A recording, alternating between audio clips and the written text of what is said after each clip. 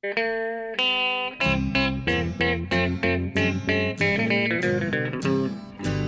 out there, we're on the air. It's hockey night tonight.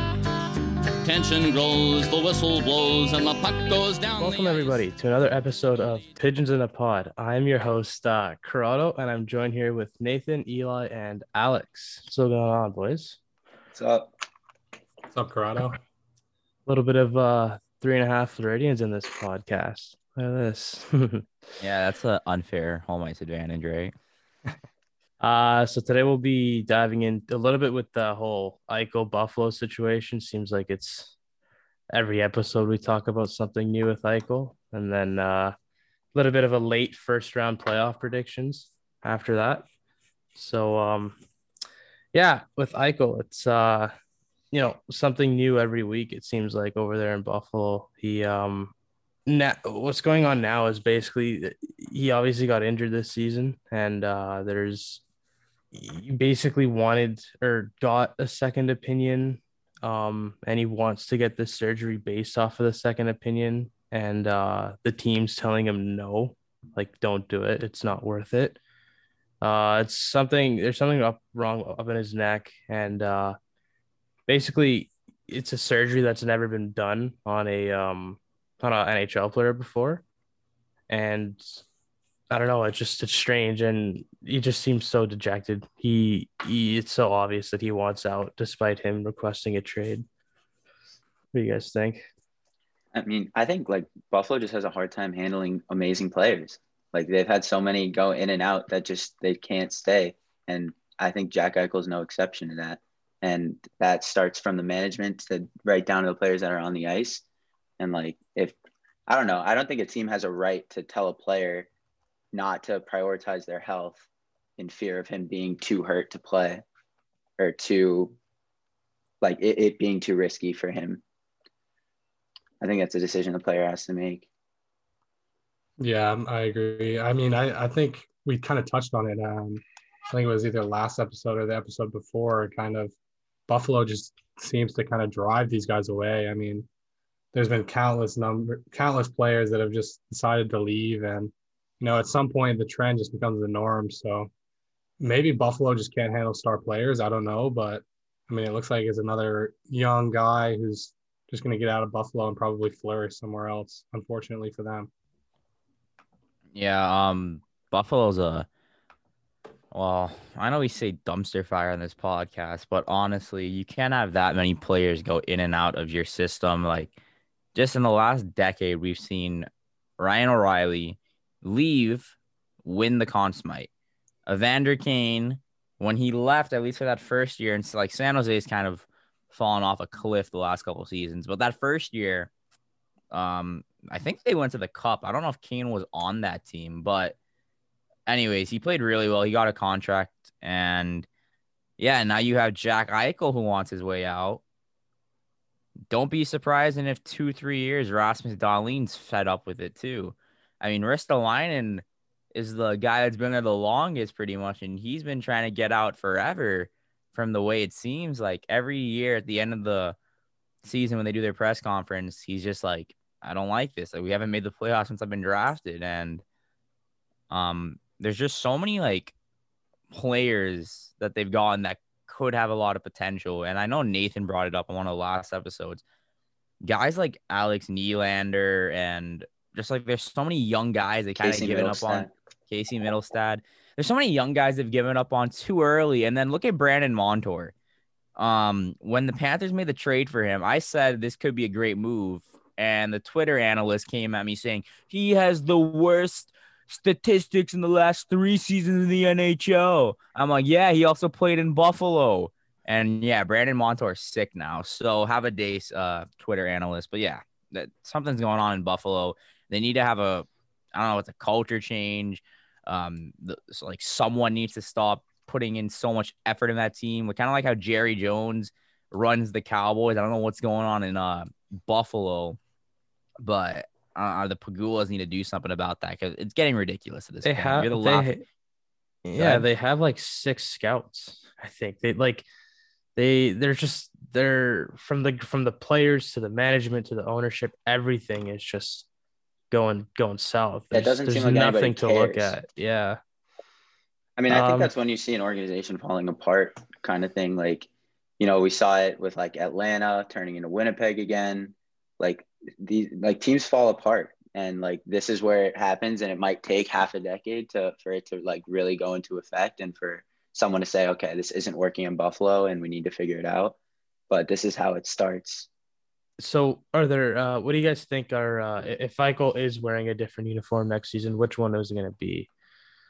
There's it's been a bunch of like talk about, the Rangers, the Kings. I think those two. I'll go in first. So I think in terms of who's willing to give up the right amount for him, it would be LA.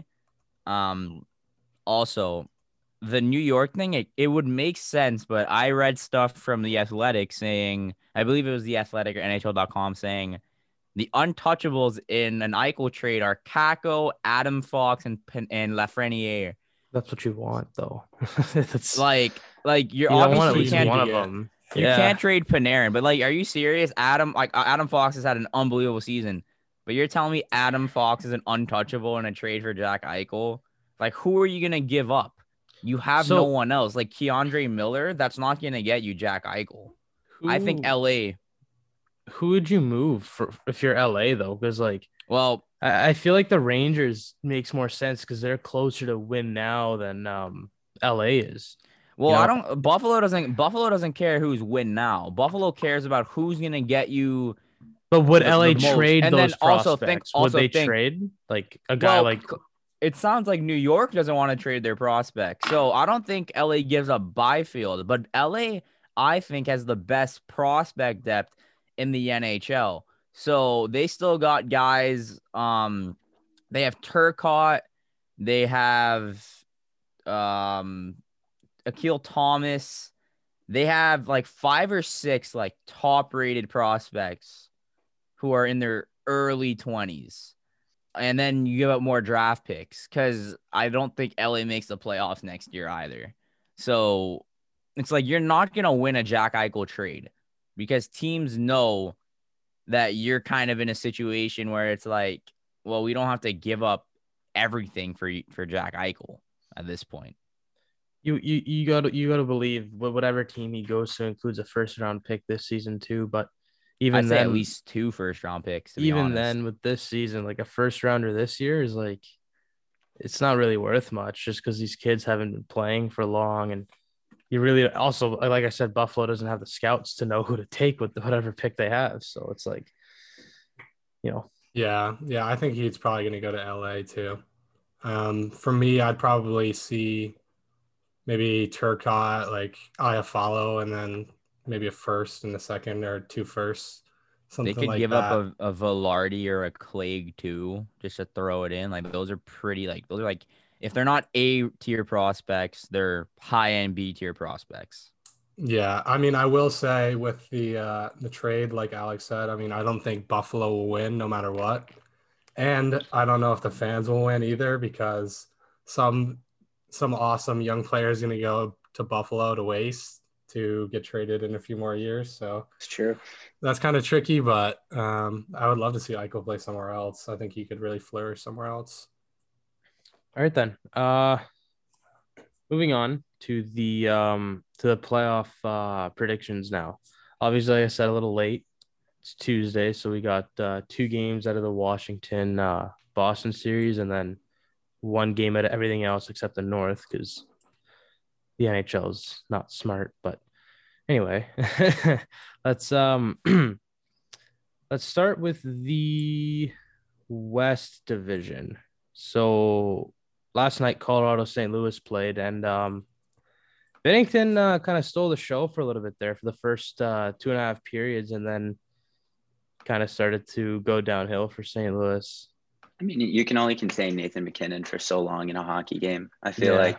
And I think we saw that just like it was a perfect example last night. Like, yeah, Bennington was playing on, like, he was standing on his head, obviously, all night. And then Nathan MacKinnon comes in and he does what Nathan MacKinnon does best. And he just roofs 2 shots. So, like, you see his empty netter? He drilled that thing into the net. Yeah, slide it in. That's just what Nathan MacKinnon does. He doesn't know how to score goals any other way. So, I mean, that playoff series to me, I mean, Nathan McKinnon could put it all on his back and take it by himself. Honestly, I think he's that caliber of player. He's no Connor McDavid, but he could have a similar effect in a series, I think, especially against a team like St. Louis. Not to say St. Louis doesn't have a chance. Obviously, they got some depth there. They won a cup with a couple of guys that they have on that roster still, obviously. Ryan O'Reilly will be a big factor in that. I think they need to figure out the whole scoring thing. I mean, Colorado is just a team of elite scorers that are going to put up a lot of goals every game, and you have to be able to compete with that. Yeah, I think Colorado is maybe one of the most complete teams we've seen in a good little bit. I mean, they got really good defensemen. Grubauer is a solid goalie. He's solid enough to win you a Stanley Cup, certainly. And their offense, like Eli said, is just so good. I mean, their depth is phenomenal. But that first line, I mean, Landeskog, McKinnon, you got, oh man, why am I blanking? Rantanen. I mean, and then you got some really good players behind them too. You got Kadri, you got Newhook, the young guy. Jost has really stepped into his own too this season. Yeah, I mean, they're built for the playoffs. They kind of came out with a little bit of energy I didn't really expect. They seem to know that this year we really got to get it done. They hammered the Blues. They had 49 shots last night. And McKinnon looked really good. He looked phenomenal. He looks hungry too. So I'm excited to continue to watch these guys because I think they're going to make a deep run. Nathan, are you saying it's possible to build a Stanley Cup caliber team without going 15 mil over the cap? Yeah, I think we'll have to touch on that one. We'll get to that. I do think it is possible. I've been on 3 shows in the past 2 days, and I think everyone's mentioned circumventing the cap. So I think I'm gonna tone it down a bit on this episode. So predictions. I was gonna say I think it's gonna be Colorado in 5 or 6. I don't think they're gonna sweep. I think Binnington can steal a game himself, but I don't think it's much of a question. Colorado taking that series. Yeah, I said Colorado in 4 before the game yesterday, and then I saw Binnington make 45 saves. So I think he steals at least a game, but Colorado is the superior team, and there's no question about it. You could just see guys they had 4 or 5 guys clocking over 22 miles per hour on skates yesterday, which is crazy. Nathan McKinnon, if he catches an edge, he might break the boards with the speed he's going. Chris Drieger's in net. Drieger is the starter? Yeah, sorry to disrupt you, but that's all good. Chris is getting the nod. Yeah, Jameson Olive, the Panthers, said he was in the starters crease, and then that's weird, man. That's really weird. I didn't think Bob played at all, but you know what? Yandel's still in the lineup. Look, Keith Yandel's still in the lineup. Let's not get to that. Yeah, we'll stay in the West. All right. That's the problem with having Panthers fans on the pod. Fair enough. Colorado's taking the series. There's no doubt about it. Yeah, for sure. Yeah, easy Colorado in 5 for me. Move on to Minnesota. Vegas. I think this is going to be a fun series, no matter how long it goes. Minnesota was my sleeper team heading into the season. Mm-hmm. And you know what? Man, Cam Talbot, 40 saves in the shutout? 42, 1-0 game, 42 save shutout. Man, I've never seen him play that much well. more. He was phenomenal. So listen, some players just know how to step up in the playoffs. Some players just are able to flick that switch and this is playoff hockey, and I'm going to play the best hockey I've ever played in my life. And I think that's what Devin Dubnyk was probably doing the other night. Cam Talbot. Cam Talbot. That's what I meant. I'm sorry. So a lot of people are saying at the end of the day, sure, Minnesota won, but it was also 42 shots to 24, 25, whatever it was. And I'm just yeah, but a win like that really can turn a locker room. You know what I mean? That can spark some energy and, when all 4 lines. And I think Minnesota has played better than what their record suggests. They got off to a slower start, but then second month onward, they were just a wagon. I'm going to stick to my prediction. I had Vegas, but I had it in 7. I really do think this series is going to go the distance. And I think at the end of the day, with the Vegas's firepower and Fleury and that, I think they're going to come out on top. It's not going to be easy, but I do think they're going to come out on top. Yeah, I mean, I picked Vegas in 7 as well, but after that first game, I'm not really sure. I mean, we saw it last year. Vegas kind of struggles to score in the playoffs. I don't know if they're going to be able to turn that around, but a 40 save shutout from Cam Talbot will really put a damper on the mood in the room, I know, especially when you know you've been struggling to score in the playoffs traditionally. And I don't know. I mean, Marc-Andre Fleury looked great, so they don't need to score too much, but You can tell he's I wouldn't be rattled after surprised if that one. Minnesota found a way to steal this one. But it's definitely going to go to the distance, 7 games either way. Yeah. I had Minnesota winning the series before game 1, and I'm sticking with that. Minnesota in 7. I think even though Vegas could win the cup, I think Minnesota just has something about them where I could see them make an upset. I've been a huge Kevin Fiala fan forever.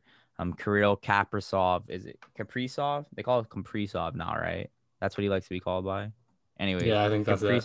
Kaprizov's an absolute stud, and they got good complementary pieces. I mean, Zach Parise's on that team, Ryan Suter, Matt Zuccarello, and then obviously if Cam Talbot can stand on his head like that against one of the best teams in the NHL, this is a very, very underappreciated Minnesota team.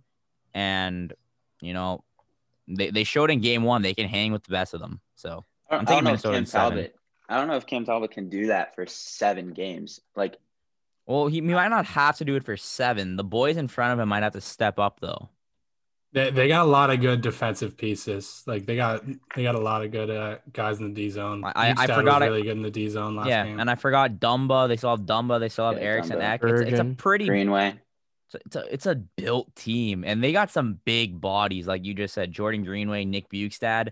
Jordan Greenway, he's a playoff player. Jordan Greenway. That's one of those guys. Like you think back to I'm blanking. Joel Ward. That's someone that Greenway is going to remind me of, just because he has that big body and he seems like someone who's going to get it done more in the playoffs and in the regular season. Devontae Smith-Pelly did something similar. I think we might see something similar to what Smith-Pelly did for Washington when they went on that cup run. He was unbelievable. The Smith-Pelly-Eller combination, that playoff run was just crazy. Like, nice to see 2 former Habs actually like contribute to a Stanley Cup. Oh, and an important note too is Parise wasn't in the lineup for game 1, and he's traditionally been pretty elite in the playoffs. I mean, he's only been twice in the last, I think, like 4 or 5 years, but I think he's put up just about a point per game both times. So watch out for him when he comes back. All right, let's move on to the East. So we got Pittsburgh and New York Islanders. That's the 1 versus 4. I didn't catch much of that first game. I only caught the overtime, but I heard Palmieri kind of stole the show there with the Islanders. He had 2 goals, I think. Yeah, the game-winning goal in overtime. Yeah. I don't know. I had Pittsburgh, and I'll be honest, I kind of had Pittsburgh in 5. I thought that they were just gonna, steamroll them. I don't know.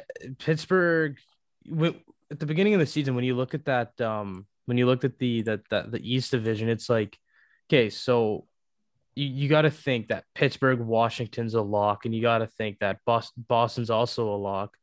And then I thought Philly was a lock after last season, and then they just absolutely fell asleep. And then, the Rangers, Islanders, and I had no confidence in the Rangers.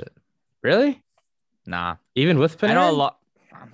They had Panarin last year, and I didn't think Lafreniere. Rookies traditionally don't do much in their 18-year-old season unless you're Matthews, Crosby, like Ovechkin, like Lyon, like had those kind of seasons. David. Jesus. Yeah, but like Lafreniere was a little bit of a different case.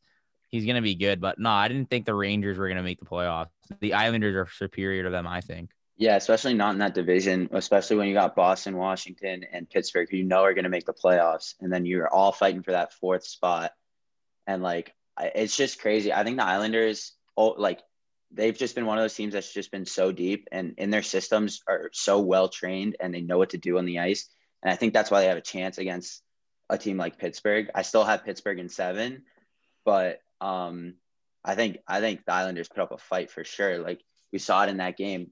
Palmieri turned into a different player. He put up 2 goals after the trade deadline all regular season, and he puts up 2 in his first playoff game. Like Lou's gotta they can love battle. that, hey? Lamoriello, his former player, like from years ago, and then he goes and acquires him. Yeah. Was he a draft pick? Was he one of Lou's draft picks? He must have been. Palmieri. Sure, honestly. Yeah. I don't know. Palmieri's been around a while. He played So over is 1,000 Lou, games. though. Yeah, well, Lou's probably sitting in like his I imagine he has like a very like large chair in a dark room, and he's just like laughing with a weird smile after Palmieri got the game winner. So Palmieri was an He was Anaheim Duck. draft pick, in 2009. That's Bob it? Murray drafted him. Yeah. He's only 30. He's about the same age as Tavares.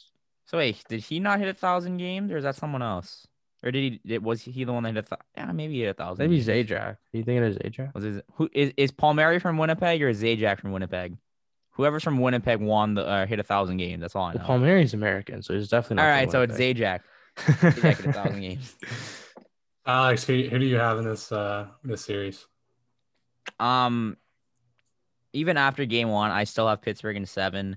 I think both Pittsburgh and Washington have maybe one more really good run in them. Maybe not a cup run, but a pretty deep playoff run. And seeing Sidney Crosby play is always a treat, especially in the playoffs. And that guy is still a top 5 player in this league, and you can't tell me otherwise. The amount of work he was putting in that game, I mean, that goal he scored was absolutely unbelievable. The one-handed deflection, he tipped it. He knew exactly where that puck was going to go. Only Crosby can do that. Yeah, it doesn't get more Sidney Crosby. It's just an absolute class performance by him. He knows how to put in the work, and the team had a good season this year. There's no doubt about it. I didn't expect them to have a season like that, especially after losing to Montreal in the play-in, especially after making some questionable moves in the offseason. The one thing is, what's going on with the goalie situation? Because I've had some Penguins fans text me like, what the heck's going on with Jari? Jari let in a couple weak ones from what I heard. I didn't exactly see it. I heard he got lit up on the glove side a couple times. Nathan, what do you think about that? Yeah, I was going to say, I that's the one thing that's holding me back from really going with Pittsburgh. That's why I picked the Islanders in 7. But yeah, I mean, Tristan Jarry's kind of always been a little bit shaky. You know, he went in last year after Matt Murray had started the first 2, and he pretty much struggled. I mean, I hate to say it, but he was not great. And then yesterday, I mean, it seemed like after the first period, the Islanders bench got some intel from maybe a video guy or an assistant coach or something, because they were all shooting glove side, and there was a lot of bobbles. And then the last 2 goals both went in on the glove side, and he wasn't catching a lot. It seems like he wasn't tracking the puck as well, because he got beat 2 from maybe the hash marks or the top of the circle, glove side, which that should be a save, especially if you're a former NHL All-Star like Tristan Jarry. So I think that's something to bring up about the Washington that's a little series. concerning, but we'll see if we can turn it around. I think there's a similar problem in the Washington series too. Like with Craig Anderson in Washington, obviously Craig Anderson's had a great career, but how are you going to sit on a guy like that to win you a Stanley Cup? I don't know what their plan. Like, I mean, obviously they were like stuck out of options when Henrik Lundqvist, what happened at the beginning of the year happened. And then like, you can't see that coming, obviously, but I don't know. I don't know how you can say that Craig Anderson's going to be like your man, you know? And that's why the Panthers kept Chris Drieger, because look, Bobrovsky played a great game and he's not even in the starter crease tonight. Sure. That's unbelievable. Before we go on to Washington, Boston, Malkin didn't play. That's he did not play. That's true. It's kind of a big time thing. player to not play the first game. I don't know what his timeline's like, but if he plays this series, then I think Pittsburgh really has a good shot. Can we say something really quickly? The first 5 playoff games are all 1-goal games, and 4 of the first 5 went to overtime. I love it. Yeah, unreal. Oh, and real quick, I just want to throw this in quick too. Jeff Carter, I mean, wow, this guy has looked really good in Pittsburgh. I know there was something with the deal where if he plays, I think another maybe 2 more seasons with Pittsburgh, LA gets something else out of the deal, and looks like he could play for a while because he's been really good in Pittsburgh. 9 goals in his first 14 games with Pittsburgh. That's kind of elite. So if Jeff Carter plays 2 seasons in Pittsburgh, Buffalo's getting something else in that Eichel deal. Maybe. All right. So the only series to have been played 2 games by this point. We got Washington, Boston. They're tied at 2. No, sorry, tied at 1. And both of them went to overtime. So I had Boston in 7. I think this is probably the series to watch if you're not other than like your team that you're watching. This is going to be a war, I think, between these 2 teams. They're built quite similarly. I just think Boston's going to take it because you look at the last couple weeks of the season, Ovechkin and Backstrom didn't play, so they're coming into game 1 a little bit rustier. But with 2 games under the belt, I don't know, but I like Boston in 7. Well, I had Washington in 7 until I realized Craig Anderson is their 4th choice goalie. So Henrik Lundqvist doesn't play this year. Ilya Samsonov's injured. Vita Vidacek. Also injured. Samsonov's on the COVID list. Oh, he's on the COVID list? All right. So it's Kuznetsov, right? I think Kuznetsov is too. Yeah. So we don't know when Samsonov's back. So right now you're running your fourth option goalie whose last playoff game before game 1. Michael Hutchinson energy for the Avalanche last season. Well, it's like how long can you ride on Craig Anderson when you have Tuukka Rask in the other net? You know, as much as I like Craig Anderson, it's like, wasn't it? It was 2016 where Ottawa beat Boston in the first or second round, I think, and it was the same matchup, Rask versus 2017. See, 17? The thing is, Craig Anderson was having a world of a year in 2017. That entire team was. So that was the last playoff series he played in Game 7, double overtime or whatever. Yeah, when they lost to Pittsburgh to Chris Newman's goal. Yeah. Yeah. So that's the last time before Craig Anderson came in relief in Game 1 that he played meaningful hockey. Yeah. That's the one concern. And obviously Nathan's the goalie. Like, I think he knows better than anyone. Halak or Anderson, who's been sitting cold for 4 years in terms of playoff. Yeah, and they got Jeremy Swayman with the Bruins too. Who's a young guy who's really emerged and been phenomenal. So they have a better in terms of goaltending. I mean, the matchup is pretty clearly in Boston's favor, and I mean the Stars are shining. And I mean, if you ask Bruins fans, they disagree. So.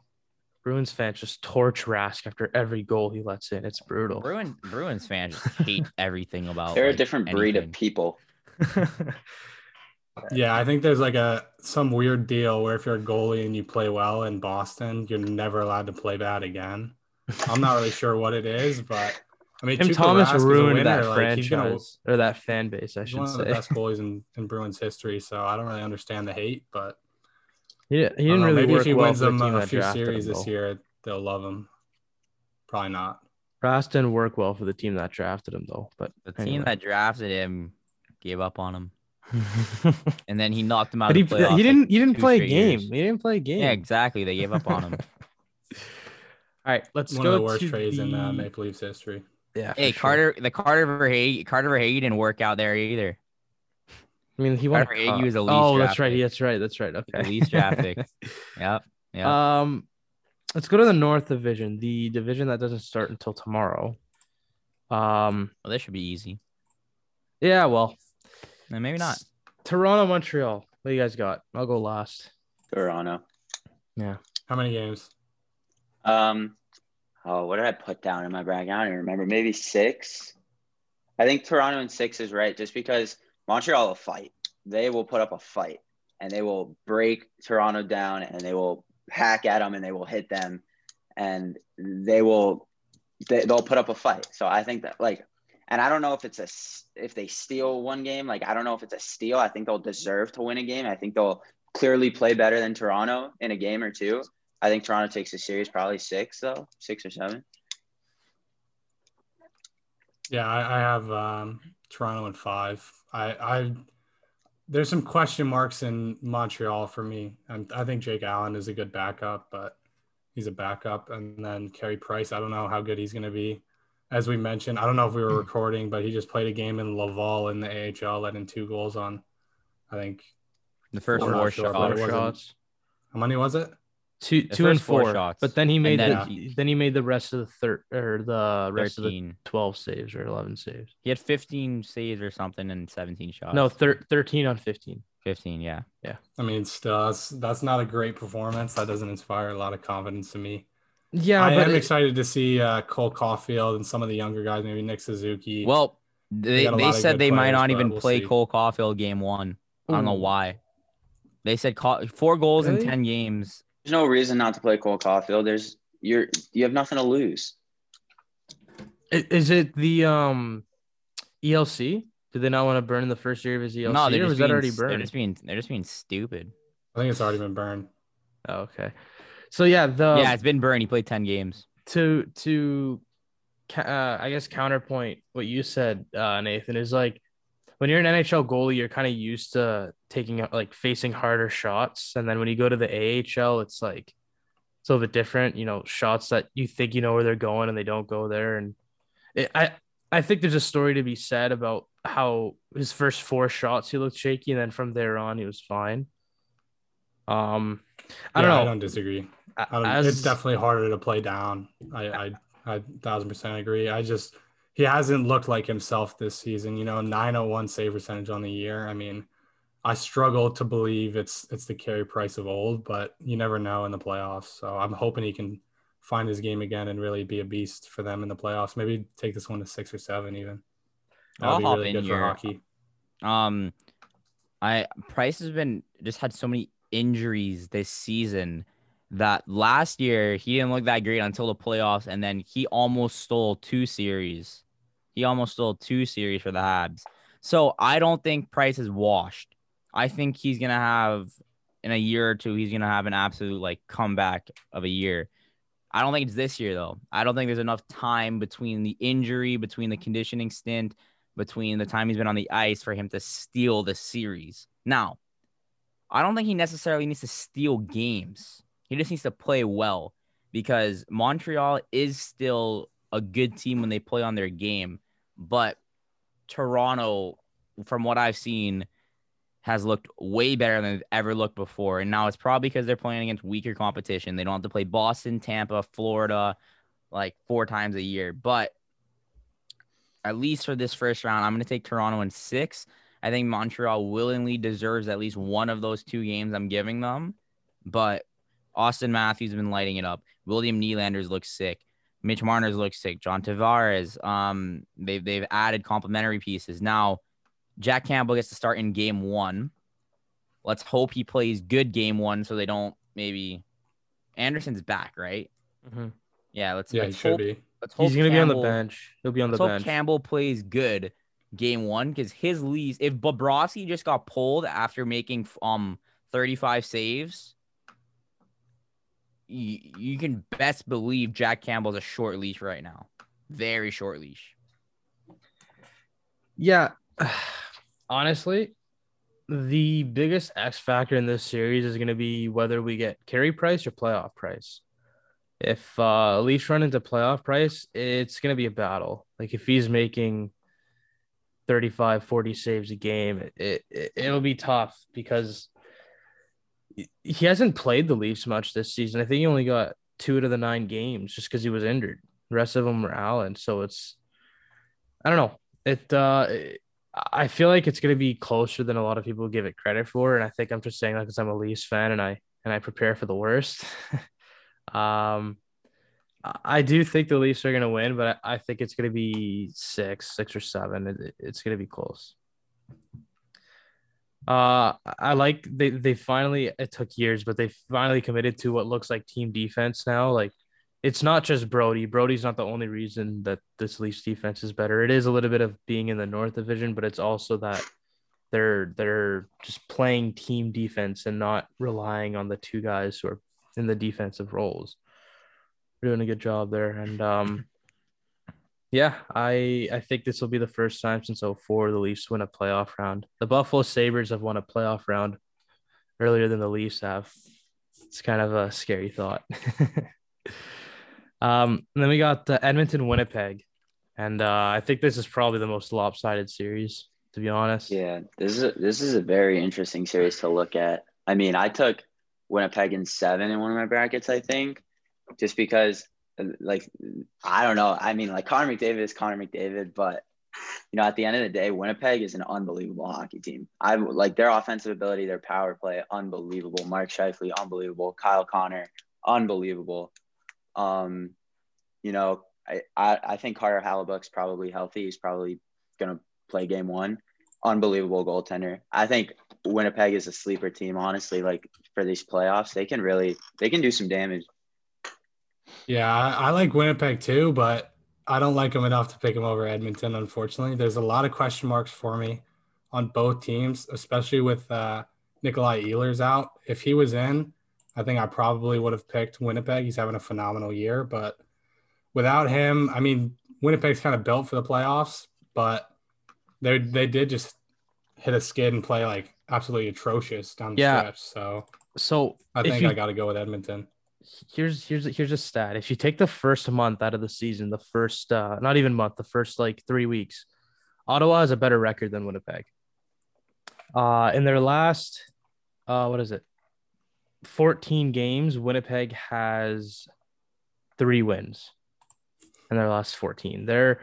That's a team that's limping into the playoffs, and I think McDavid is just going to eat that team alive. They're missing their best offensive player, Nikolai Ehlers, too. I don't think he was projected to be back. I think it's going to be a series, and I think it's going to be done quick. Unless you get Vezina Hellebuck, I think this series is going to go 5 at the most. Yeah, you got to get playoff Pierre-Luc Dubois, too. He's out. Been as good as I thought he would be. He's out. He hasn't practiced with the team. He didn't practice with the team the other day. Yeah. Is he confirmed to be out? No, but the thing is, they had Ehlers out in a red shirt, and Dubois wasn't even there. So if he's not even, it could be precautionary. We can't make assumptions unless it's reported. Technically, journalistically, we're not allowed to make assumptions unless it's reported. But in the case that there is no Dubois, that just adds to the fuels the fire that it's going to be an Edmonton win, right? Yeah. So he started practice and then came off the ice. He came off the ice way earlier than. Yeah, so did Braden Point. So, and then he scored the game winner in game 1. So, like I said, don't know until you know. What do you got, Alex? You got Edmonton, you said? I have Edmonton in 6. I would have taken Winnipeg. If Winnipeg wasn't missing players and if Winnipeg didn't hit that like bump in the road towards the end of the season, I would have taken Winnipeg. But McDavid has had not even an unbelievable season. McDavid's had a season that we didn't even know was possible.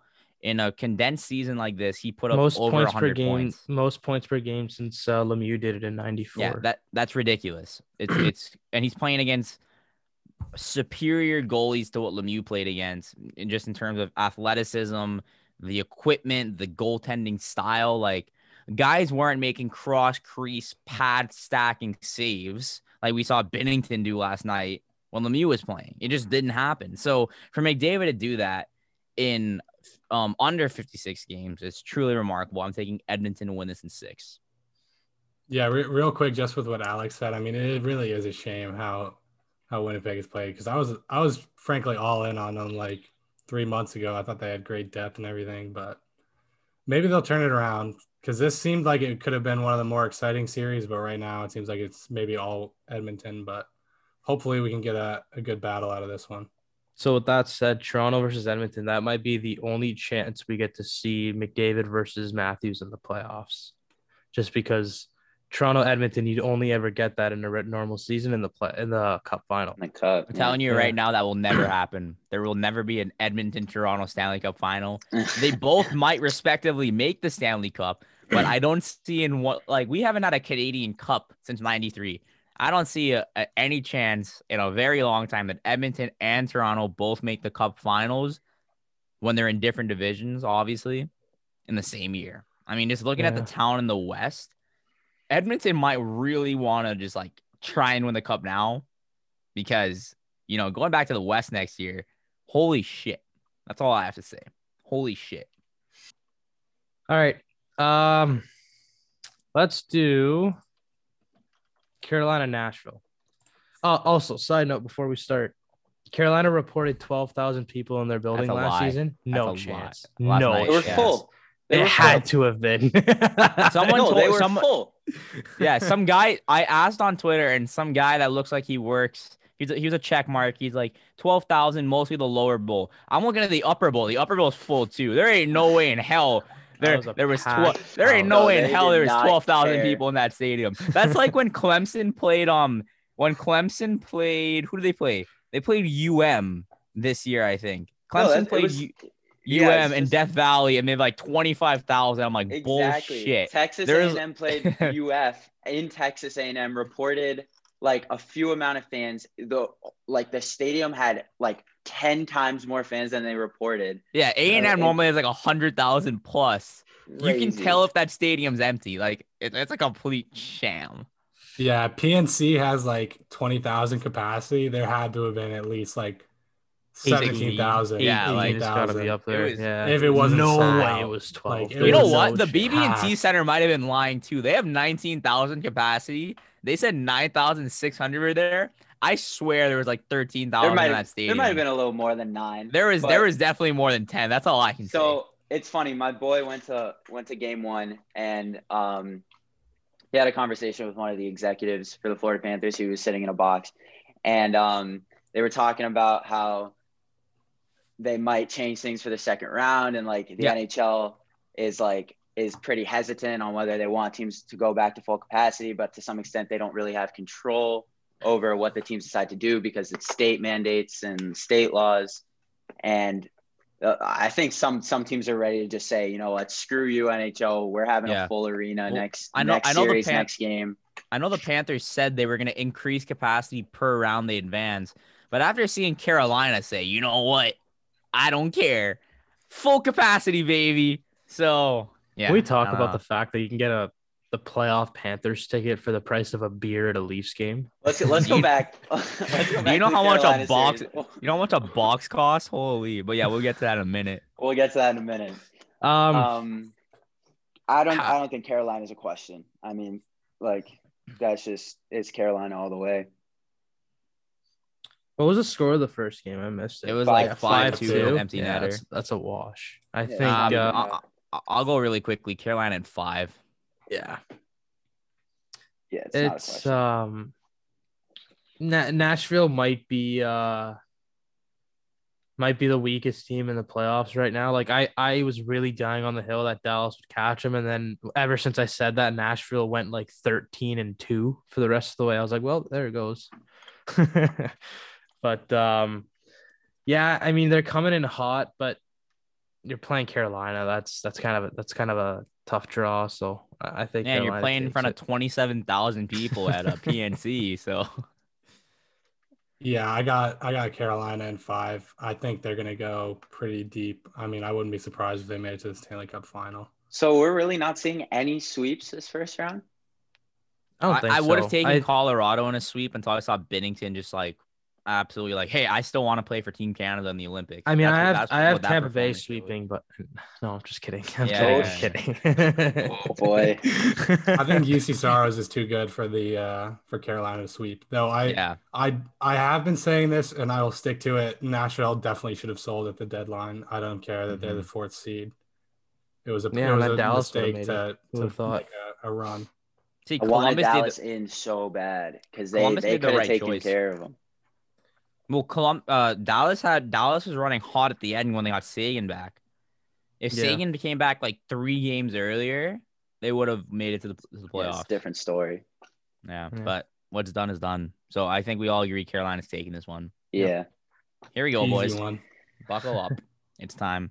I'll go first. That's fair. That first game was so fun to watch. Oh, it was electric. So good. I texted Alex because I knew he was at the game. I was like, how does it sound, bro? What's the environment like there? So what, first playoff Panther game? Like actual not playing, like 2016. Yeah. 2016. Obviously lost the Isles in 6. Seven. Was tripped. Trocheck was tripped. It was 6. It was 6. It was 6. Double overtime, right? It was double overtime. John Tavares wraparound goal against Roberto Luongo. Pajama boy. Yeah, his game never forget it. Soft. Yeah. But no, I mean, wow, what a series, right? Like, you go on the internet, you go on Twitter, you go on Instagram, you see all the tweets, the Battle of the Sunshine State. Like, this is something we've never seen in Florida hockey ever, and they're milking it for all it's got. Like, you see every reporter, every Jameson Olive for the Tampa Bay Lightning or for the Florida Panthers just tweeting, getting attention, getting faces to games. Like your favorite reporter, Alex Baumgartner. Yeah, I've never seen. I've been going to Panther games for my whole life almost, and I've never seen a minimum price ticket be what it was, even though it's still cheaper relative to the rest of the NHL. I've never seen it be what it is right now, and I think it shows so much improvement in the hockey community in Florida. And this series is just going to do everything for hockey in Florida. I've kept saying to my buddies here in Toronto, like, yo, Florida hockey's serious, man. It's not just all soccer, football, baseball. Like, they're good. And I think now that you have the Battle of Sunshine State, you're seeing what's more than 9,000 people at a Panther game. I think people are starting to realize, like, man, Florida might be a legit market. And that's with 50% capacity allowed. If there was a full building, you can guarantee there would have been a full building. Like, I remember the tweets when it's like Florida's allowing 50% capacity, and then everyone's like, oh, so anyone who wants to go is allowed to go. Like, that's their full capacity. Well, in a sense, yes, because it's pretty easy to get tickets. I mean, in the regular season, I would agree, but in the playoffs, we get fans. Like, we have us in the playoffs. It sounded stupidly loud. The first 3 hits. Yeah. Alex, tonight's just going to be nuts. Like, it's going to be crazy. Yeah, so me and I are going to the game. Alex and I are going to the game tonight. We got a box with 30 boys, and we're getting everybody together for our own private box, and we're going to the game. Consider I'm this. stuck in Toronto, bro. I'm trying to come to Florida, and a playoff ticket in Toronto for 2, we would probably spend $800. We got an entire box for $800. 15 tickets for $800. It's cheaper. It's cheaper as someone who lives in Toronto to fly to Florida for a couple nights, watch a Panther Leaf game, come home. It's cheaper to do that than it is to go see a Leaf game. It would be about the same price with the hotels and the flight. But then you also get to go to South Florida for a couple nights. Like, what is that? You take the family for a little holiday. Like, yeah, ridiculous. That box is actually a nice deal. I got 2 tickets for $150. Oh, you're going tonight? Less than that, actually. Yeah. You're going. All right. So it looks rattled. Like we're seeing the intermission boys tonight. Might have to slip into the box. 5 minutes into the first period, I had to buy a ticket, man. It's too electric to. Dude, I couldn't watch game 1 and be like, I'm not going to game 2 optionally. Like, there's no way. Like, I got money in my bank account. I'm going to game 2. I was sitting in the press box for game 1, so I couldn't cheer. But under my mask, every goal I would go. Just get a little hype, but tonight I can yell. So they're not even making you wear masks at BB&T. Yeah. They can't tell you to put them on. The press box they were forcing us to, but I know the fans don't have to wear them. Yeah, it's nuts. Yeah, for some context, I tried to renew my passport literally 2 months ago just so I can go to Florida this summer. Nope, I'm still waiting. Canada's like, no, you're not traveling, but I mean, it could take Florida. It could take 3 months for a passport to get back in, especially during COVID. I'm not surprised. Garbage. But yeah, back to let's get these series. Let's talk about hockey for a second. I'm gonna be in the minority here for sure. I think this isn't going to be the first Panther win of a playoff series since 94. I think it's going to go 7. I think it's going to be a war. 96. Whoops. Yeah, it was 96. But it is going to be a war. I had made 2 different brackets. I had Tampa in 7 and Florida in 7 and 1. Cheater. I mean, listen, you got to try and win the bracket, right? I mean, if you want to be realistic, you give yourself options. I mean, Chris Drieger getting the nod tonight. Wow. What a ballsy move. I'm going to make 16 brackets with 16 different cup winners. I don't know if that decision came from Zito or if it came from Q or if it was a mind alike kind of thing. If they came together but Bob played a great game 1 but at the end of the day, he let up 5 goals, and like that is what happened. And I think that they're banking on that Drieger shutout. Like Drieger shut them out at the end of the game. Yeah, they didn't have Stamkos, or at the end of the year. Yeah, they didn't have Stamkos. Yeah, they didn't have Kucherov. But we beat them 4-0, and Chris Drieger was in the crease. On the Drieger point, news? this is from well, this isn't break news, but from George Richards, who is from Florida Hockey Now, one of the most respected hockey journalists in the country. Joel Quenneville says starting Drieger is a performance-based deal, no different than regular season. They feel good about having 2 options in goal. So they feel confident that they have a 1A, 1B. That's what I've been saying all season. It's not a backup starter. It's not, because at the beginning of the year, Drieger was the 1A. So I think Drieger deserves it based off of what he did in the regular season. He had a better save percentage. He had more shutouts than Bob. He had a better goals against average, I think.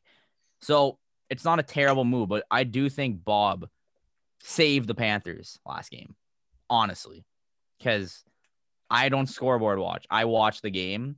3 shorthanded goals. Come on. 2 breakaways.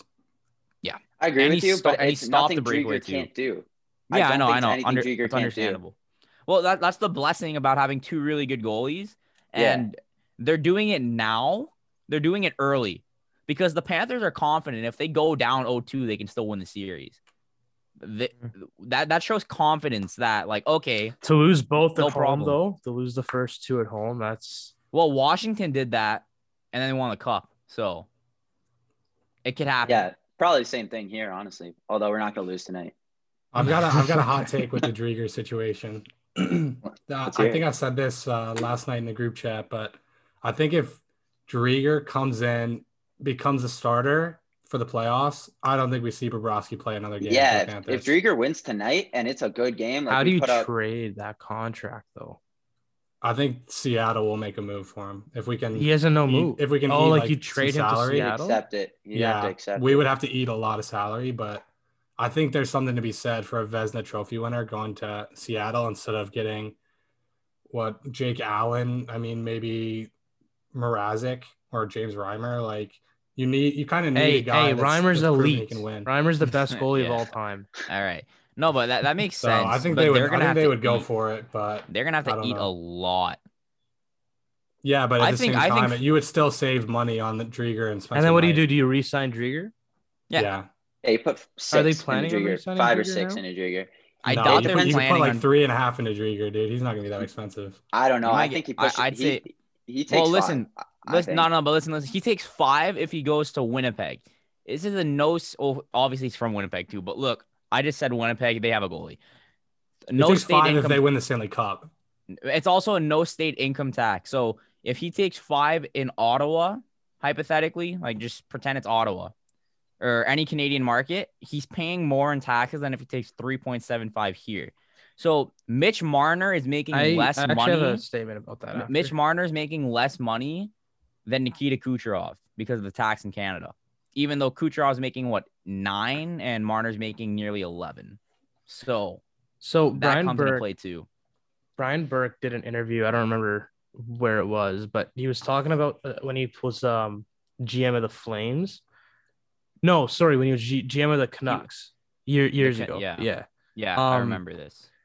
And he was talking about how even like Canadian guys, they don't want to play in Canada just because of the tax. It's you're giving up a lot less money if you're making $5 million in Canada, whereas if you're making $5 million in Tampa or Florida. Yeah, especially so a lot of even the Canadian, like the younger ones, they didn't want to play in Canada. They didn't want to play for their like home team because they wanted to play. Think about it. You play in South Florida for like 6 months in the year, no state income tax, and then you can go back to your cottage and like you have so much more money on a 5-year deal. You're getting an extra $10 million. You're also living in Florida. Yeah, and then you can go, and then you miss the Canadian winter. You can go to your cottage in the middle of Ontario in the summer, like a lot of these guys do. Muskoka. Even like Muskoka. I mean, Alex Auld used to do it. I remember we would see him training at the ice. Then he would come down when he was in Montreal. People love Florida. Yeah, hockey players love South Florida. They love coming. Ovechkin trains down here. Subban trained down here. He was training at Pines Ice in the summer. Yeah, which is unbelievable. Mid-COVID. What is that guy doing? It's because Ovechkin can walk at Sawgrass Mall, Oh, and yeah. probably 2 people will recognize him, right? Yeah, Oh two my people. God. Like 2 people. Literally 2 people. And then you can And it's have me and- it's Pierre me and Engvall Eli. walk down yeah, Vaughan it's Mills. me and you. You can have like Pierre Engvall, like guy who's barely in the lineup, walking down Vaughan Mills, and he'd be swarmed. Yeah, like literally, I know people from the intermission who like just randomly find Travis Dermott everywhere. Like Isabella has seen Travis Dermott like 3 times. I don't know how, but yeah. So, All right, we got to get back to these predictions, man. yeah, let's get to it. I mean, Nathan, And we got what to do you talk. We think? got to talk about. I was gonna circumventing say, the cap too. before we do predictions, let's talk about the cap. I want to see what you guys take such on a that. scam. It's such a scam. It's not fair. It costs so many teams, like, and it's so unfair. Like, there's no logic to it. There's no, I understand that it helps players who couldn't play all year, setting a game minimum for players to play in the playoffs. That deprives players too, but like you're telling me there's no better way to do it than allowing a team to be $17 million over what they're supposed to, like. I'll tell you one So- thing about this situation. Tampa didn't care at all to hide it. They had their plan set from day one. In the offseason, they said Kucherov will not play in the regular season, but we expect him to. How can you expect a guy to be back for the playoffs 6 months before the He playoffs? was fine 3 months ago. He could have played half the regular season and been fine. So They waited until like the last minute for him to get that hip surgery too. Sorry, Corrado, go ahead. Yeah, so the Leafs on their payroll, he's one of the higher ups of Brendan Pridham, and he basically wrote the cap situation in the CBA. So there's some finagling that he does too, but I don't know. The way I see it is the penalty for what the Tampa Bay Lightning did is not having Nikita Kucherov on your team for the regular season. You know, if you get 2 or 3 more injuries of Hedman, Vasilevsky, that I don't know if that's a playoff team. Well, they did miss You know what I mean? Stamkos. They did miss Hedman for a good portion of the year, and they still made the playoffs.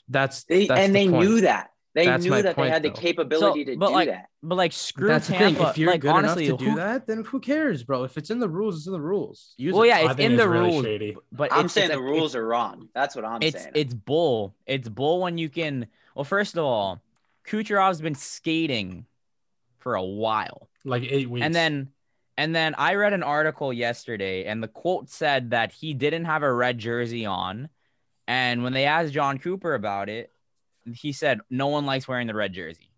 The guys know not to hit him. That's the biggest nonsense I've ever heard, because Stamkos had the red jersey Such for bull. months when he was trying to when he was trying to recover. Stamkos had the red jersey. Every single injured player in the history of the NHL has used that red jersey.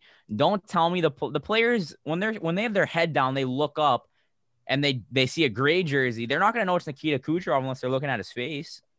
The reason why there's a red jersey is look at my shirt. Look how bright it is. When you look up quickly, you can immediately see it. Like, it's absolute. That quote was just kind of stupid. The Lightning didn't do a good. Mad. They didn't do a good job at hiding it. That's all I have to say. It was They didn't in the want to rules. hide it. They know. It was know in what the. they're doing. It was in the rules. They did what they need to do. Kucherov looked fine game 1. Stamkos looked fine game 1. See, the only reason that you guys are talking about it now is because Kucherov had what 3 points, 2 points. Well, I've been talking about it before the season even started, because I Yeah, knew exactly exactly. what was the going to Leafs are happen. 10 mil over the cap right now, and no one seems to be talking about that. The Leafs are 10 mil over the Leafs are. Who is on LTIR? It's shady for the either Leafs? way. I don't no like one it either anymore. way. It was Freddie, and it was I don't know, So but I the know thing, they're. but the Let me thing is, check. look, listen quickly. Kucherov's been on LTIR since the Lightning were trying to re-sign players. If the because remember we were like the Lightning are gonna have to trade Sergachev or Cirelli, and then Or Kucherov. Johnson. They were trying to get rid So of one Johnson, of too. they tried to get rid of him and they couldn't. Somehow they have all of them, and that's because they were able to bury Kucherov's contract. If they didn't have Sergachev and Cirelli on this team, I'm telling you, Kucherov wouldn't have been on LTIR the entire year, because they were trying to manage. Because Nathan said it took them a while to kind of understand what they're going to do. They're like, all right, we're not going to trade Sergachev. We don't want to lose Cirelli. We can't get anyone to bite Tyler Johnson's salary. But You got to we imagine he's going to these- Seattle, right? Tyler Johnson. Yeah, maybe. Certainly. Yeah, But I definitely think that. they without the LTIR and the CBA rules, they wouldn't have been able to get Sergachev and Cirelli back. They wouldn't. That's why Kucherov was out the entirety of the season. Like 100%, they knew he wasn't coming back. Yeah, So I think the Leafs- Corrado made the interesting point. Oh, my bad, Corrado. I was gonna say just to round back, the Leafs are gonna be 10 mil over the cap when they get in the playoffs Riley Nash, Hyman, and Bogosian back. Also, reporter Chris Johnson for Sportsnet, he said that Galchenyuk out and Riley Nash in for game 1. Okay. Which is interesting. Riley Nash's first game as a Leaf is going to be in the playoffs. I like Galchenyuk, but it is what it is. Anyways, what I was saying earlier about what Corrado said about the Leafs being 10 million over, it goes right back to what we were talking about, how you have to pay Canadian players more for them to make less money. Like the fact that the cap is significantly higher over in Tampa than it is Toronto, and we still don't have any state income tax, and they're still paying their players, and they're not asking for more money because they don't need it because they're not taxed so much.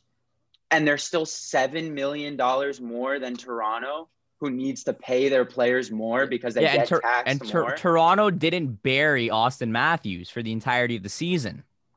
If Toronto buried Austin Matthews for the entirety of the season, knowing they would run the Scotiabank division and then he was ready for game 1, can you imagine how pissed off the hockey were? Every single station nonstop would be like, what the hell are the Leafs doing? The Leafs are cheating the cap. Look, in the offseason, it came out that the Leafs had their practice facility open. So prospects could come train at the MasterCard. Now it's the Ford Performance Center in Etobicoke. Everyone lost it. They lost their shit that the Leafs were allowing their prospects. Keep in mind, the Leafs prospects normally don't make the team. They were letting their prospects use the training facility, which the Marlies also own. And people lost their shit. The Leafs give the most money to the NHL in what, you know, that tax they get. The Leafs help fund organizations like Toronto, or Florida, Arizona's like lower market, and people were losing their shit that the Leafs opened their practice facility. If the Leafs did what the Lightning did, if the Leafs put Matthews on LTIR the entirety of the season, if he had an injury, so they can go re-sign Morgan Riley, that's all I have to say. Yeah, I don't know. It's uncomprehendable. Like, I can't come up with a logical reason for why a team is allowed to do this, take advantage of the system at the expense of other teams. Like, it's unfair in my eyes. If the Leafs buried Matthews, he still would have found a way to score 20. All right, I'll close this one out because we're kind of going in circles. I mean, I think it's really shady. I think the NHL needs to do something about it because you shouldn't be able to cheat the cap. I mean, it's there for a reason.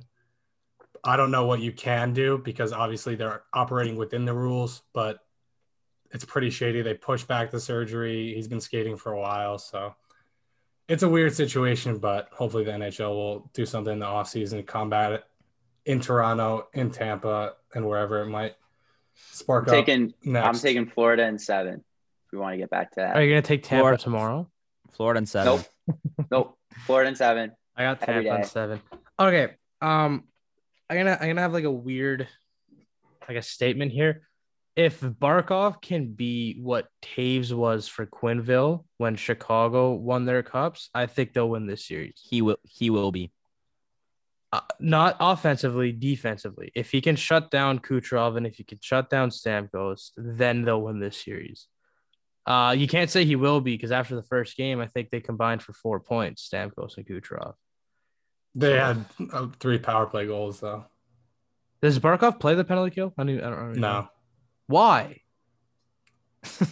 No, Barkov. Sometimes, but more often. He didn't last night. Isn't he like a sick two-way centerman? Why wouldn't he play? Yeah, but look, the thing is, they don't want to burn him. Play center on PK. Well, not only to burn him, but you don't want him to take Victor Hedman's shot to his wrist. That makes sense. Because ask Brendan Gallagher the amount of times he's broke. He has metal screws in his hand. Broken his hand more times than I can count. He's broken his hand on Shea Weber's shot. He broke his hand on someone. He's broken his hand 2 or 3 times. Timothy Lillian dumped him in the AHL game yesterday. Absolutely, like he reversed hit him. Oh, it was so good. Anyways, I think the Panthers, like they're much more happy to let Noah Lachari eat a couple shots like he did in game 1 than to stick Barkov out there. especially because Achari will win faceoffs. Achari knows how to play on the PK. I think he's our number one guy on the PK. He's great. I think Achari is he's one of those influential players. You saw that shot he ate, wide open net, ate it right to the chest. A player who's not afraid to do that is somebody you need on the PK. I have Panthers in 7 as well. I think the biggest key for this series for the Panthers winning is going to be staying out of the box. And for Tampa, it's going to be To not score really shorthanded riling up the goals. Panthers because they were taking a lot of penalties kind of after the whistle. It seemed like a lot of kind of I don't know the word, like retaliation. Like Sam Bennett's penalty he got suspended for was a definite retaliation as well.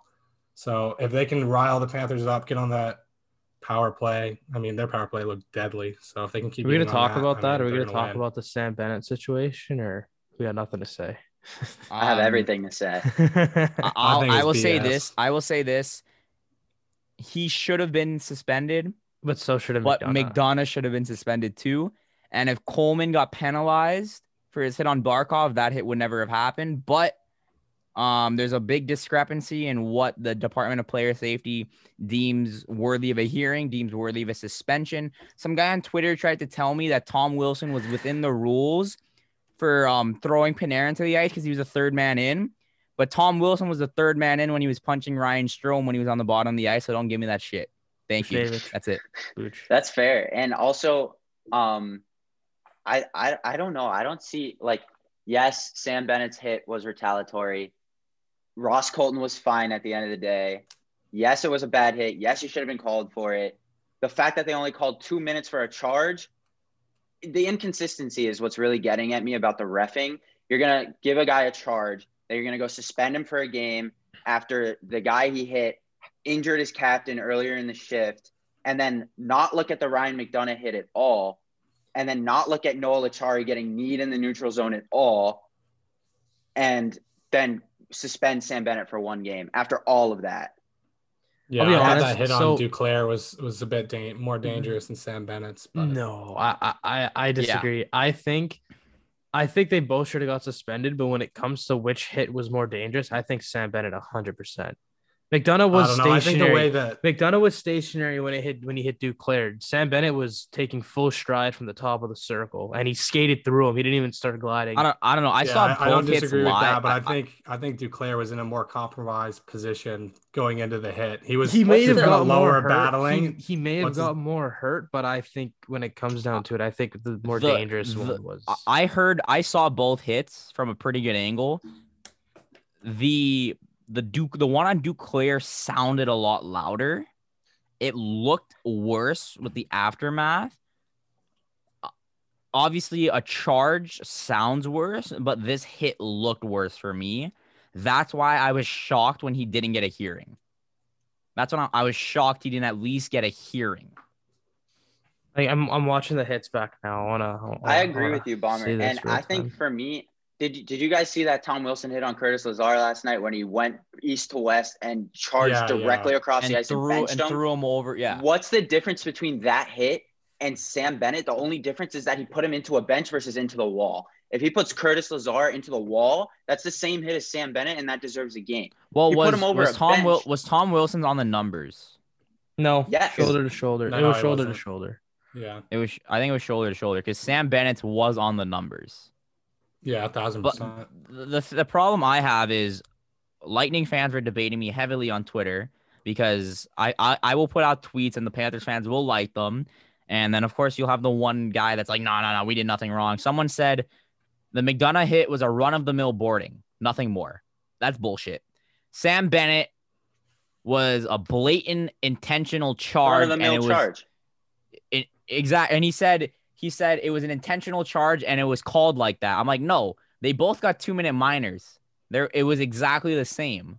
So you can't give me that excuse on why there shouldn't have been a hearing, at least, at the Department of Player Safety. So, but I'm watching him back now. The McDonough hit is so Duclair's a little bit further from the boards. So when he gets hit, he goes in like a farther distance and lower. So he goes in like more head first. Right. McDonough's closer to the boards, but it was still with the speed. So when McDonough hit Duclair, the only, I guess, like strength that came from the hit was the push in the back. Bennett kept going and pinned him against the boards when he hit him too. Like he didn't just shove him and then lay off. He, like I said, if it was shoulder to shoulder, that wouldn't even have been a call. They wouldn't even call the charge. They don't call charges in the NHL unless you they jump. Don't.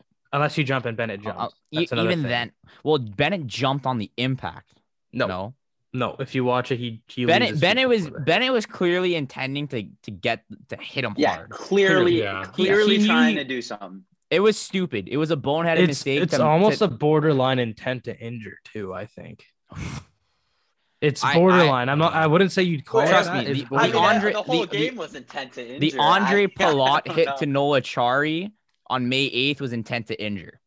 That was an intent to injure. That didn't get a hearing. The Panthers got 2 players fined $5,000. This is where the discrepancy between what is and what isn't worthy of a hearing, a fine, or suspension by the Department of Player Safety. Who makes that decision? What's worthy of a hearing? Is it Bettman George Barros? It's Barros. Is it not Bettman somebody? has no control over. Is it not somebody who sends the player to the hearing and then Barros decides what the outcome is, or does Barros I'm gonna assume since Barros oversees the Department of Player Safety, he has some say. Like if someone says I don't want this guy to have a hearing, and then he's like, no, I think he needs a hearing. Like you would think that the leader of that group would have a say. One of what the league needs to do, they need to have a guy like Barros, but then also a guy like Shanahan. They need to have 2 of them because you have a player who played on the edge, and then you also have a player who more than likely took those hits in his career. And then they need to have you don't even need to have a player. You don't even need to have a player. You just need to have someone that's going to make a competent decision. Because clearly, I missed the videos. Bring the videos back. The videos that I want you to why. I want you to explain. I mean? Well, what they need to do is if the team should be able to complain and say, all right, I want you to explain to me why this wasn't a suspension. I want to hear George Barros explain to us why McDonough didn't get a hearing. Yes, that's what I want. Because the NBA does the 2-minute drill where the refs will say what they messed up. I want to hear the Department of Player Safety. If Tom Wilson can get suspended for 20-some games and then, what's it called? Like debate it. What's it called? Or arbitrate it, and then he gets a lesser amount of games. I think teams should be able to do that too. So if Bennett gets suspended a game, then the Florida Panthers organization can go to the Department of Player Safety and be like, hey, if he got suspended, how come this, and this didn't get suspended? That's in the exactly same what game. I mean, it's not like the Department of Player Safety has much to do, right? They don't have that much to do. And they watch you get a fine. Yeah, like what? You watch the games. You make you make like one suspension every couple of games. Like, how about you actually review the stuff then? I want to hear why McDonough make a statement for every single disciplinary action. Tell me why McDonough. Any interference call should be looked at, right? Like quickly. You can look at it for 6 seconds. Any call, period. Like you can make a case that a tripping penalty could be a suspension if it's like Sorokin when he. Yes, that's what I was gonna say. Like obviously don't suspend him, but I wouldn't have suspended him. Neither would I, but you can look at it. Sure, why not? Yeah, takes a minute. Exactly, less than that. Yeah. Well, I think we can all, so we stop running around. I think we can all agree there's a system in place that makes no sense. Nazem Kadri gets suspended for an entirety of a series, not even a set amount of games. That the Leafs yes, he gets sent out from the entirety of a series for something that didn't even look half as bad as the Tom Wilson thing. I think whoever was on the Flyers that broke Brendan Gallagher's jaw looked worse last year in the playoffs than what Kadri did. He gets suspended and repeat offender out. Tom Wilson physically takes his stick and puts all his body weight on a guy's head, $5,000 fine. So Tom Wilson was suspended earlier in the season, right? Earlier this season? Wasn't this the season that he was suspended like 4 or 5 games? Maybe. He got one. Earlier. So when he was having the hearing for what happened with the Buchnevich and Panarin thing, they said he wasn't a repeat offender. What? He's been suspended like 30 games in his career. Yes. So the way that they do the repeat offender thing is if it's within 2 years. Within 2 years, it's reset. So are you telling me Nah, I'm not even gonna bring up the Todd Bertuzzi thing. Exactly. I'm He gonna was suspended like words. 3 years ago. He got like 20 games or something. I'm gonna go back to years ago. Rafi Torres. After every incident he did, even if there was 3 years between it, he was looked at as a repeat offender, and that's why his final game that he played was when he sidelined Marian Hossa, and he was suspended 42 games, and that was it. That was his career. Why? Because he did it years and years and years in the league. And then George Peros looks at the book exactly, and he's like, oh, so this is not a repeat offender because he didn't do this action. He didn't get suspended for this. Someone really action. tried to bring up a CBA rule about the third man in when I said Tom Wilson didn't get a fine. When I said Tom Wilson didn't get suspended, he's like, did you read the CBA? Because I did. He gives me the exact CBA rule. I read the rule that he said it was. He was talking about third man in. Tom Wilson putting his stick on a guy's neck has nothing to do with the third man in rule. Tom Wilson grabbing a guy's hair and body slamming him to the ice and then punching him has nothing to do with the third man in rule. He's like, Panarin should have been tossed if he wasn't injured. Okay, Panarin would have been tossed after Tom Wilson ragdolled him. So you Twitter Did you see what Kevin Bieksa said about shit. that? Did you see what Kevin Bieksa said about that incident? What Oh my God. He was basically saying it's no different than when Zdeno Chara fights somebody. He ragdolls them too. And I'm like, Zdeno Chara doesn't grab someone's hair. Come on. And then body slam them to the ice. I think he said that because he fought Zdeno Chara at one point in his career, and I think he got dummied. He got thrown like that too. Yeah. I don't know. Anyways, I think we can do an entire episode just being confused on what is and what isn't worthy of a suspension by the Department of Player Safety, because it's just been terrible, honestly. I kind of wanted to bring up one more thing too. This Tampa Florida series, I mean, obviously it's been going on since the end of the regular season, since those 2 games when we put them in the dirt. I think what's Andre Vasilevsky's deal? I don't know if he can figure us out. Like, yeah, he beat us game 1, but we put up 4 goals at least against them. It's the third time the Panthers have put up. This is the third. Don't poke the bear. Don't poke the bear. You know what? Don't even poke the bear. Don't poke the bear. He's gonna shut us out tonight. Oh, that's poking the bear. Eli's talking about the best goaltender in the world right now. You want to talk about the guy, the Vezina? I understand, but you got to look at it, right? Panthers, they beat Andre Vasilevsky. What was it? Like 5 times this year? Yeah. Right? No, I don't disagree with you. He struggles against us. 4 times. So they beat 4 McElhinney times. once. We're figuring it out. Like, we're figuring him out. We're scoring goals on him. We've done it consistently all year, and like it hasn't come into question at all when we played against him. Well, I think Florida. So when you're playing interdivision, I think Florida, offensively, even strength at least, their system kind of works against Tampa a little bit. I don't think Carolina had the best 5-on-5 play when they played against the Panthers. I honestly didn't, but their power play and penalty kill was really what gave them the first seed. Because the Panthers, if they beat Carolina twice, they would have won the first seed. So I think 5-on-5 play, the Panthers can catch Vasilevsky better than other teams could, better than a Nashville could. But I will never, the same way I wasn't going to count on Bob, because Bob would have won the game if there wasn't 3 shorthanded goals. But the Panthers are the only team to put up 4 more goals 3 times this season on Vasilevsky. So that could be something in his head. But yeah, I don't want to poke the bear on a Vezina winner. Look, he's obviously the best and goalie keep in in the mind world. we'll have no Sam Bennett tonight, who's I think had two point games, like, and he would have had 3 games against Tampa. So and he would have had a goal if they didn't disallow it. Man, the referees are that was a goal. I'm sorry, that was a goal. Yeah, the puck was loose. He didn't push the pad. Nah, see, and Nathan's a goal. He did push the pad. It was 100%. Really tough. Vasilevsky's with his like pad going back, it was his skate was locked against the post, and then he pushed his pad.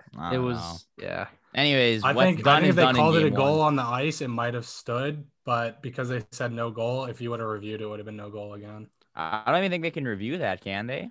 Can they review a challenge goal? They can, The Panthers can challenge it. Yeah, yes, that's what I mean. The Panthers can challenge. Oh, okay. Yeah.